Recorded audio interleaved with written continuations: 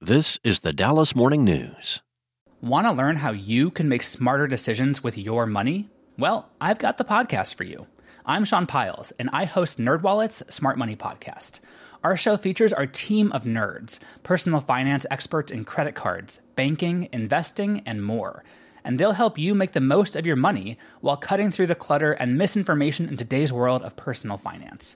You'll get clarity on strategies to help you build your wealth, invest wisely, shop for financial products, and plan for major life events. Listen to NerdWallet's Smart Money Podcast wherever you get your podcasts. It's Friday, October 6th. Today's forecast calls for sunny skies with a high of 86 and a low of 53. This weekend will feel fall-like with a high of 72 on Saturday and 79 on Sunday. The lows will be in the 50s and lower 60s. Here are today's headlines. Governor Greg Abbott asked lawmakers to come back for a special session Monday to tackle ways to provide state funds for private school tuition, to intensify Texas's efforts to discourage undocumented immigrants, and to bar private employers from requiring vaccination for COVID-19. Abbott did not include additional funding for public schools, including teacher pay raises, to the agenda of the year's third special session, which begins at 1 p.m. Monday. He may yet do so, though. House leaders want Abbott to include enhanced state support of public schools and changes to the education accountability system, in which both districts and campuses are given letter grades, largely based on standardized test scores. For 2 decades, proponents of school vouchers and other school choice measures have run into a solid wall of opposition in the House, as most Democrats and rural Republicans rejected the measures, citing a fear they would drain money and students from traditional public schools. Abbott has made education savings accounts a priority over the past year. State Controller Glenn Hager is biting his nails about the Texas economy, telling lawmakers they likely will have billions of dollars more they could spend as they tackle education-related topics in next week's special session.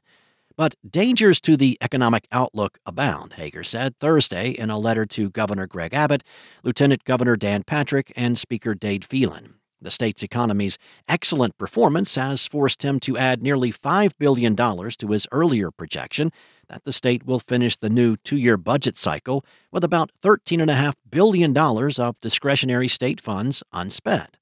And Hager said the Rainy Day Fund, or state savings account, should have nearly $24 billion as of August 31st, 2025. That's up by more than $2 billion from what he forecast in late June.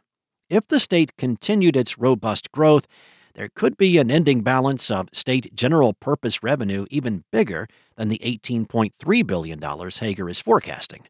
But prudence required restraint. Up next, President Joe Biden reiterated Thursday that he does not believe border walls work, even as his Homeland Security chief cited an acute and immediate need to speed construction of another 20 miles of barrier in South Texas. The move to resume a project Biden halted the day he took office set off a furor among Democrats and environmentalists and bought no goodwill from Republicans who blame him for record levels of illegal border crossings. The White House struggled to square Biden's stance that walls don't work and campaign promises to not build a single foot more with the decision to waive 26 federal laws that could have delayed construction for months or years. The 2019 appropriation did not come with a mandate to waive the Clean Air, Safe Drinking Water, and Endangered Species Acts or other laws intended to protect migratory birds, farmland, and wildlife habitat. Nor did Congress specify that the next 20 miles should go in sparsely populated Starr County. Asked if he believes the border wall works, President Biden answered with a terse no. And Dallas Animal Services is experiencing a surge in animal intakes this season, straying from the usual pattern of relief at the shelter in the fall months.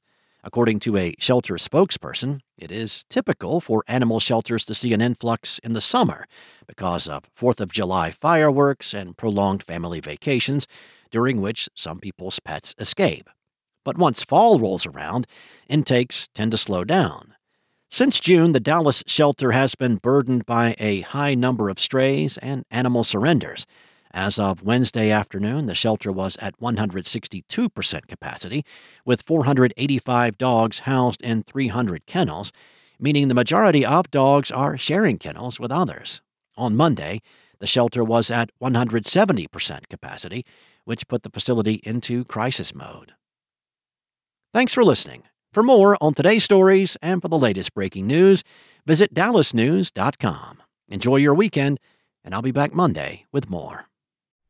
If you like this podcast, can we recommend another one? It's called Big Picture Science. You can hear it wherever you get your podcasts, and its name tells part of the story.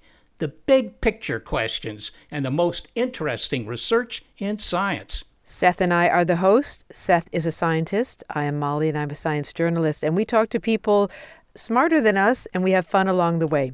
The show is called Big Picture Science, and as Seth said, you can hear it wherever you get your podcasts.